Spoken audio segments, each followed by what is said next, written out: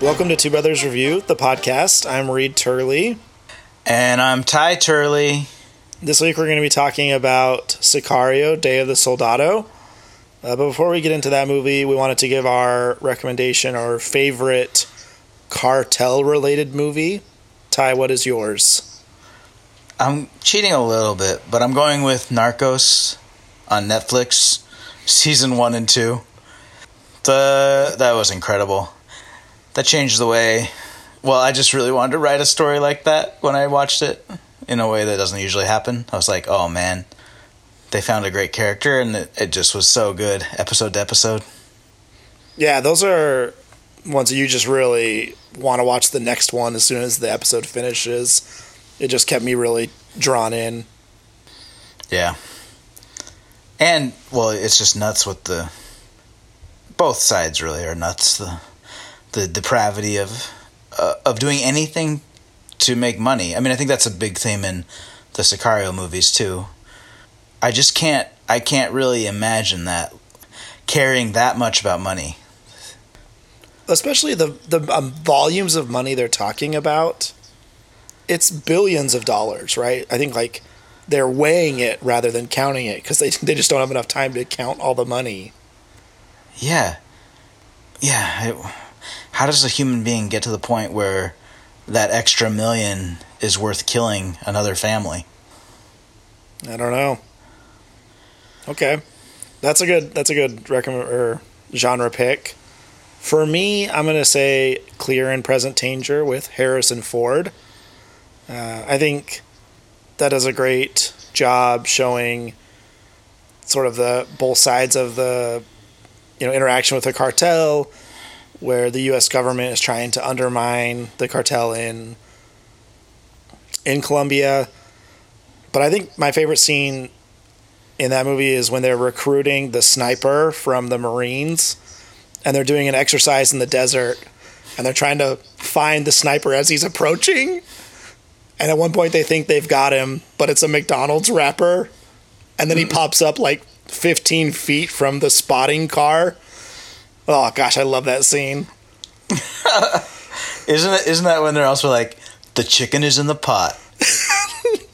Cook it. Yeah. I love that line so much.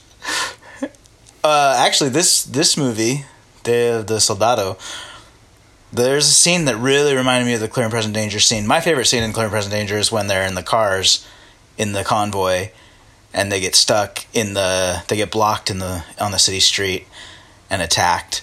Yeah. I love that scene. And there's the point where the convoy is coming in. Actually, it's not in Day of Soldado. It's in the Sicario, the first one. They have it's a very similar feeling. I wondered if that was a reference that was intentional for them. Yeah. I think I also could have said Sicario, the first one. I loved the first Sicario. And to sort of transition into Sicario 2. I'm probably not going to say Day of the Soldado every time. But your Spanish accent on Soldado is so good. Well, been practicing. I was very excited for this movie to come out. I went on Thursday night. I'll probably see it again. At your own expense? Yes, I will pay for it to see it a second time. Or you'll go to the movie theater and buy a ticket for that Diary movie that's out right now, and then go to this one instead. I'm too scared that they would catch me. That's what I love about you, Reed. I don't want to get banned from Cinemarks everywhere. There's a picture of you on the wall of every ticket office at every Cinemark. Watch out for this guy. Okay, so I also was very excited. I think Sicario is in my top 10 favorite movies ever. And I almost never do this, but I watched it before I saw Sicario 2 because I wanted to remember it for sure. And I loved it so much the second time. I mean, it's the best. Yeah, and I think, carrying it into the second movie, the characters feel consistent, right? Benicio del Toro and Josh Brolin's characters, I don't feel like there's a big change from the first movie to the second movie. which sometimes I think can happen in a sequel where they're trying to, flesh out a character. But I just feel like they seem consistent between the two stories. I think Benicio del Toro's did. I thought he was consistent, somewhat. Although he gets a soft spot all of a sudden and doesn't want to kill the girl, which is a little bit inconsistent. I think he sells it in this second one, but I kind of wish that hadn't been his choice, to be more consistent with his character. Because he does straight murder that family in the first movie at the end. Yeah. And he's driven by revenge, and he hates her father. And yeah, I think to be consistent with the first movie, there would be the feeling like he's owed something. The Reyes character that we never meet deserves it. Anyway, but that's one. But I think Josh Brolin's character was actually even less consistent, because in the first one, he's super chill and super, like, he never says more than he needs to. And I feel like that really changed in the second one, where he was very verbal, very explicit about things, kind of over-explaining things, which goes to a bigger point, that there's just so much more exposition in the second film than in the first. And I think he was a big part of that. I mean, his character had to do things that I feel like his character in the first movie would not have done. You didn't feel that way? No, I guess I didn't really. I feel like you just spend more time with him, and in different scenarios, right? Like he's with the Secretary of Defense, or leading more of the missions and having to, give guidance to people. I'm not sure. I did not rewatch Sicario. It's probably been a year since I saw it, so maybe it's just what I remember. Yeah, I mean, he's so reluctant in Sicario to ever answer any questions. But you're right. We see him always with people who have less power than him in the first Sicario, and we see him often with people who have more power than him in the second one. So maybe that just explains it, and he's consistent. Yeah. Do you feel like not having an Emily Blunt or some other, cipher for the viewers affected how this movie was structured or put together, or, may Benicio del Toro and Josh Brolin have to take a larger role? Yeah, I mean, I thought the first one was so good because of her. Well, because of a lot of things, but her character was great in the first one, and her frustration, and she is kind of a moral compass or proxy for the viewer to understand how you should react against something like what they were doing. And yeah, it's missing it. Maybe Taylor Sheridan, the writer, felt like he didn't want to just repeat the exact same movie, so he didn't put in a character like that again. Yeah, I think that makes sense. I mean, yeah, I guess let's talk through a couple of the scenes. Is there one that was your favorite from the movie? Let me think. I mean, I really like the scene where they meet the deaf parents in the desert. I loved that. I thought it was so good. Yeah? What did you love? What did you love about it? I think it was just very unexpected. I don't know. It just made me feel like bad for this farmer. Like what a kind of rough life they live. I don't know. Yeah. I thought it was really kind of well structured, and I think that's sort of the turning point where he has to remember his daughter, and then choose not to kill the girl in this movie. Yeah, I think it's that. I think that's how it's used as well. I liked the scene. I mean, I liked Benicio del Toro's American accent when he first talks to the kidnapped girl. I thought that was hilarious. As a DEA agent, just looking very casual. Yeah, didn't it feel like he was kind of playing up this like American twang in his voice? Yeah, definitely. I thought that was really funny, and I like seeing how he did transition with her. I mean, he had he went from deceiving her and having her be a target to being like we just said. He switches and ends up appreciating him, I think, by the end. Yeah.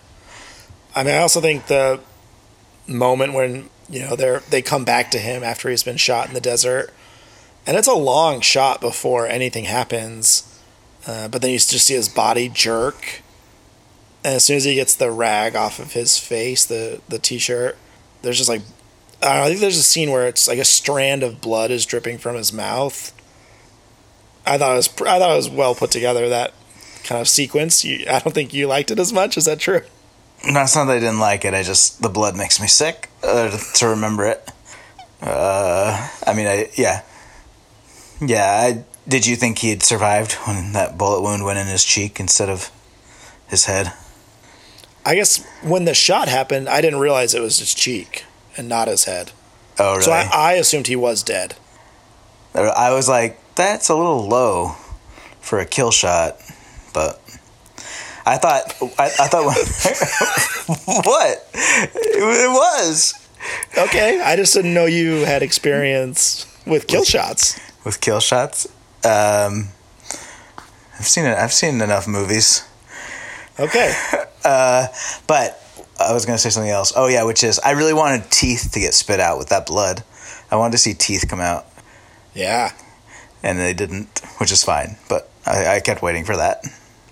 I thought that was a good scene where I liked the sequence from when he shows up pretending to want to be a normal guy, and the kid recognizes him and tells the bosses, and they slowly pull the guns on him unexpectedly in the bus, and I like that scene a lot too. Yeah. His plan was not to get recognized, right? He was going to try to get picked up crossing the border. Yeah, totally. Okay. Yeah. He that was unexpected that little kid was there. So why put the tracker in the girl's shoe?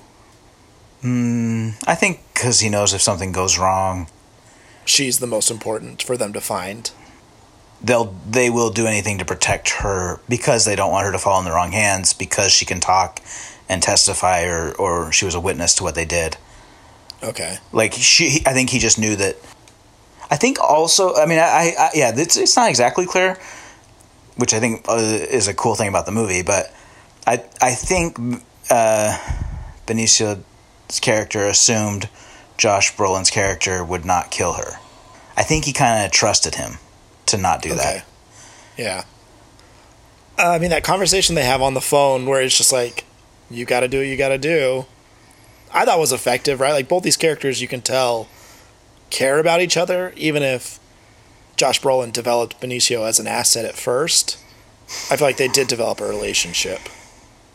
Yeah. Oh, totally. But that's why that conversation on the phone was so devastating. I thought that was a key, one of the strongest emotional points in the movie for me, of because he's essentially saying, I'm going to kill you. Right. And the girl. Yeah. And also, I don't know if you think this is true, but my feeling at the end of the movie was, the tag that's in there with him showing up at the mall and saying, so you want to be a Sicario, to the guy that shoots him.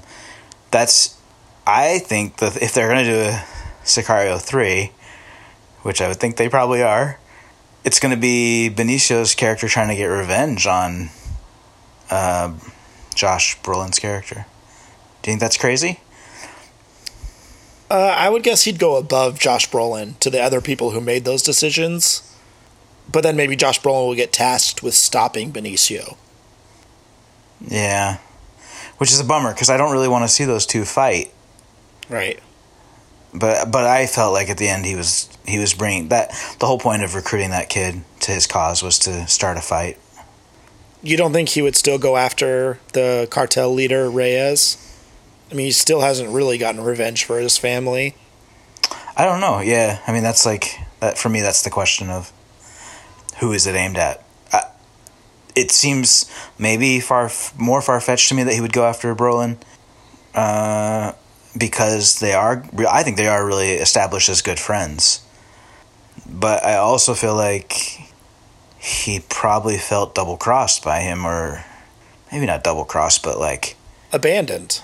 abandoned. Like he thinks Brolin's character should have stood up for what was right, and he didn't. But Brolin did save the girl in the end. Yeah. So yeah, I mean, I think there's just a lot of ambiguity of how much they trusted each other. How much do they trust each other, and how much was that trust rewarded? It's unclear to me. Okay. I guess I also want to talk about the two scenes that happen on the road. So that moment where the Federale police officer with the machine gun starts to rotate backwards, it's just like, oh, you know this is not going to be good. And it's Josh Brolin's on the radio, like, thinking an attack is going to be coming from somewhere else. He's so surprised no one's approaching them. And you just see that machine gunner turn around and start blasting the Humvee. I thought that was such a good lead into that fight. That's so interesting because when I was watching it, I thought at first when that machine gunner turned around, I thought, oh, this is all staged. They made a deal with the federal police.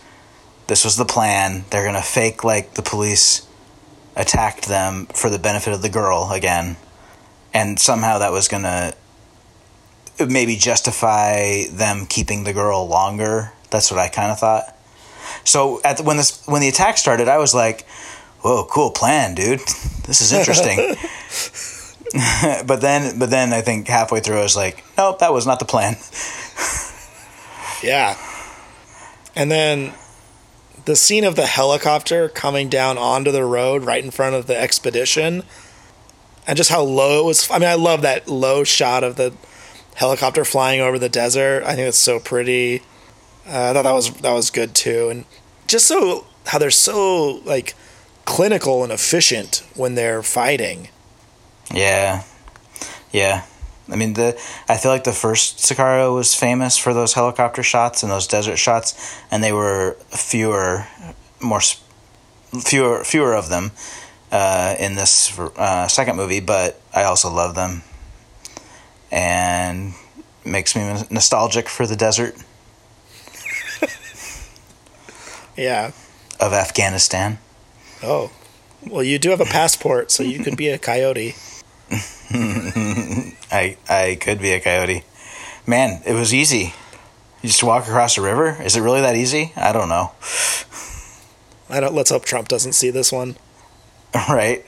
No, I walked out of here with thinking this movie is exactly in line with Trump supporters' view of the world, and it's going to reinforce the idea that Mexicans are awful. Did you think that?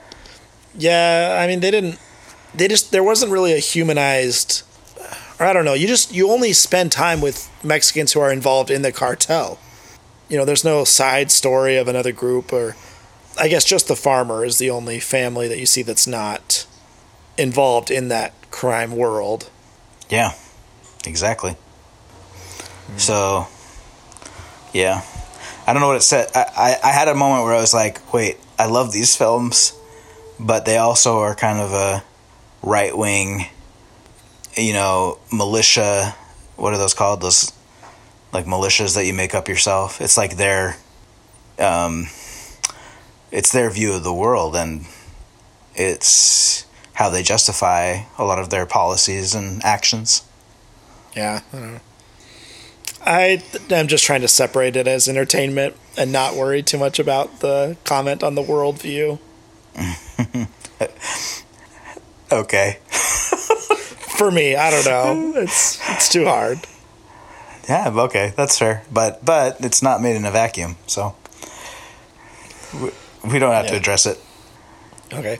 I mean, we've talked a little bit about Benicio and Josh Brolin.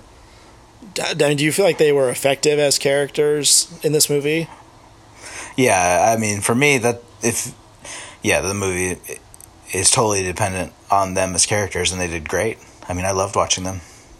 Yeah, I think the introduction to Brolin in Somalia, where it's the low angle shot of his Crocs as he's walking into the interrogation room, it just like kind of sets the tone for his character, right? Like really casual, just kind of doing his thing, but then ruthless also with the pirate that he's interrogating. Yeah. Do you remember in the first one he's wearing flip-flops at the FBI headquarters? I do remember, yeah. They got a footwear thing for him. That's an easy way to display someone's sort of sense of style, I guess. Yeah. I feel, okay, so my main complaint with this movie is that in the first one was so good because you're confused who's on whose side all the way through until, whatever, I don't know, 2/3 of the way through or something, right? And it's confusing, and who is Benicio del Toro's character loyal to, and why are they doing it? Why are they doing what they're doing? It seems like Emily Blunt's signaling that it's not good, but we don't exactly know why for a while, or I didn't at least. And in this one, it starts out with this very, what's the word? A very clunky exposition where it's like, okay, we have these terrorists coming over, the cartel's helping them get across the border, therefore we have to fight the cartel, and the way we're going to fight them is starting a war between them. All that stuff that was left out of the first movie. They and you kind of like you get to it eventually through watching. And I was so surprised that this one was so exposition heavy at front, and had that weird Muslim terrorist add-on angle, because that really didn't matter. I mean, that never came up after the first 15 minutes of the movie. And in the end, they're like, the rest of those bombers were from New Jersey. Like, I don't know, it was just a way to start the story, but I don't think what they were interested in telling. Yeah.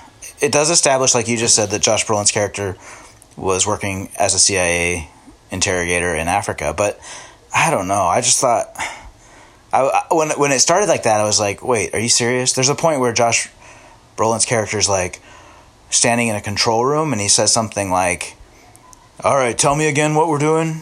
Do you remember that? It's like, it's just such a bad way of writing. It's setting it up where, okay, this is the exposition, and we're going to give it to you with this awkward question that in reality everyone in the room would know. He wouldn't need to say it again right there. Yeah.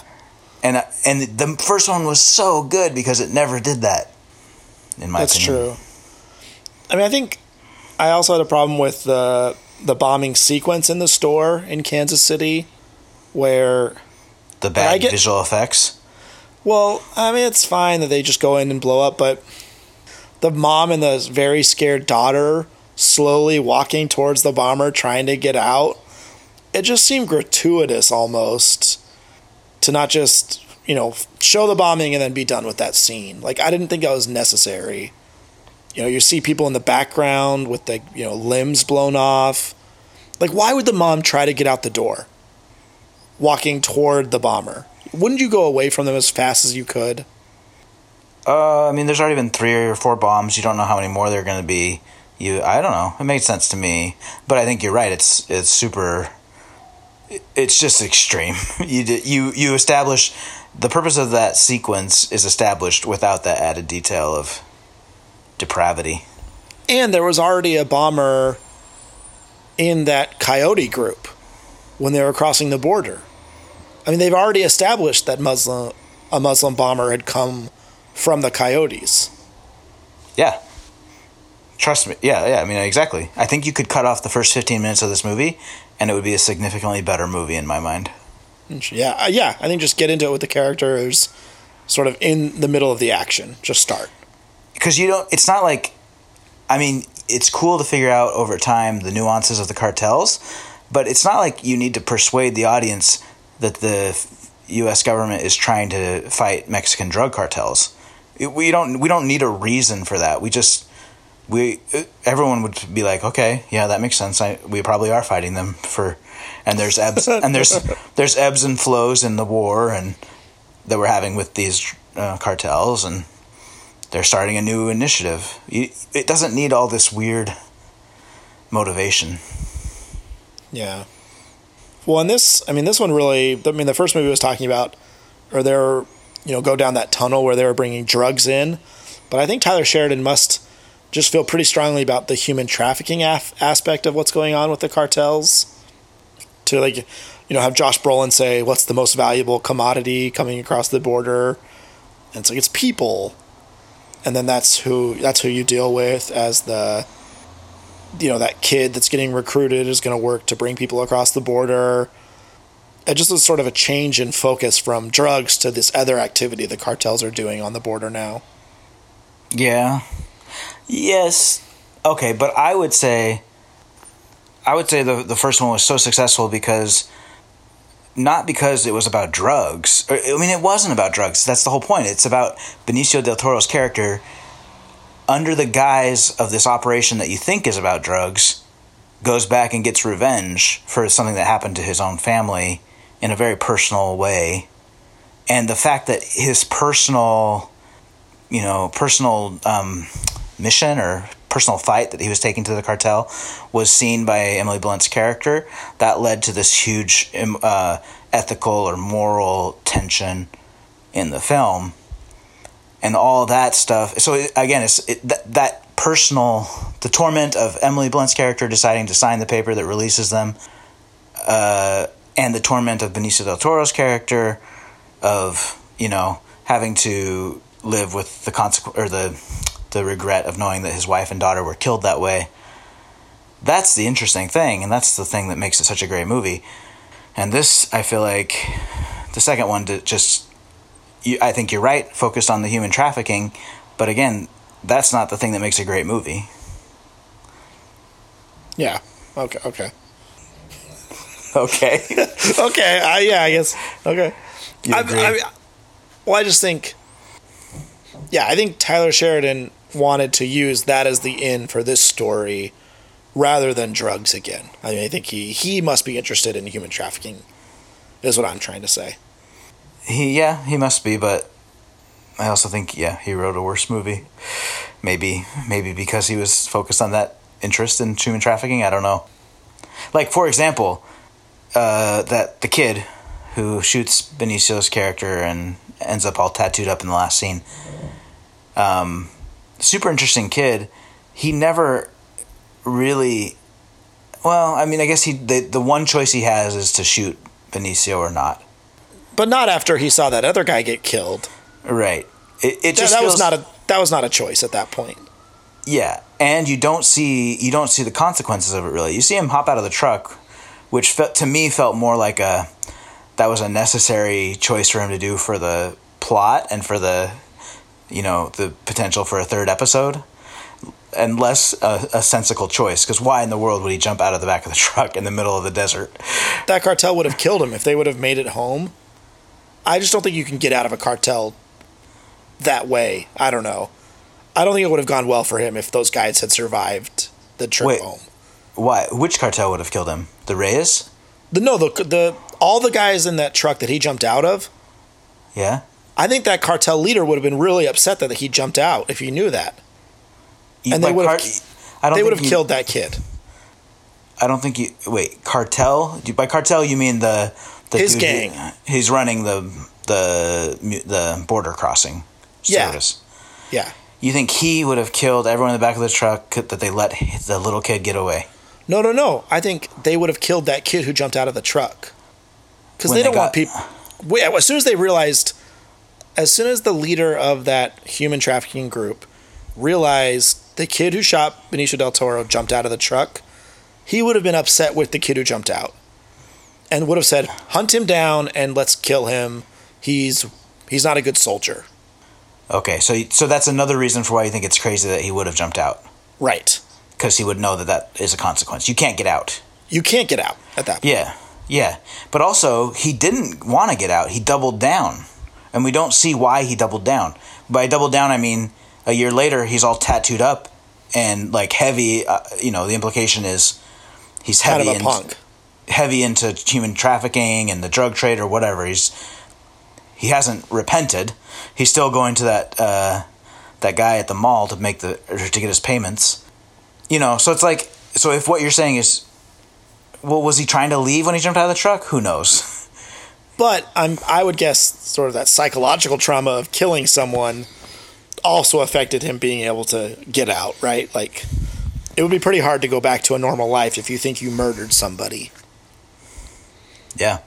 So maybe he felt like he didn't have any other options, and that's why he, goes deeper into the drug cartel world. I think that's true and plausible, but that doesn't explain why he jumped out of the truck. Well, he had to live. He couldn't die. He had to live. That's the only reason. He had to live. What I guess my point is, he could have been an interesting character who goes through. We see more of his regret. We see more of how he presents himself to his parents and how he justifies to himself why he's doing what he's doing when he realizes, oh, this isn't just walking across the border with people. I have to kill people in this job. Yeah. I mean, I think they just decided he wasn't the focus. The girl who was kidnapped was pretty interesting too, I thought, by the end. I mean, I just how she starts out as a super brat at school, gets terrorized by the fear of who kidnapped her and scared and being held in that house, realizes there's something up, witnesses these awful things, kind of has a moment of realizing her father's not innocent. I mean, she had a more interesting journey, I think, but it was very internalized, and it didn't, like, if I was rewriting this film, I would have had her internal journey of making this realization matter for the action in some way. I would externalize it somehow. Where she actively helped Benicio some way? Yeah, something like that. Interesting. Okay. Or, yes, and has a moment where she looks at him and the audience realizes she's trying to make amends for what her father did. All right. Did you Google something coming out of this movie? I just Googled the director because I didn't know him, and I looked up the stuff that he's done, and I don't really know any of the stuff he's done. There's a show on Netflix called Gomorrah. He did Gomorrah? It's not the movie. Yeah. It's a TV show that sort of serializes the story of the movie about a gang in, I think, Naples. And I watched it's in Italian. I watched the first season and part of the second season on Netflix, and I actually think it's really good. I like it a lot, the style, and he directed some of those episodes. Okay. I must have just looked at his filmography. But I don't know. I didn't know there was a show. I've only heard of the movie. Yeah, the show I thought it was pretty good. Did you Google anything? I didn't coming out of this one. Did you stay for the credits where Josh Brolin and Benicio del Toro lip sync to La Cucaracha? Nope, I did not. Missed that.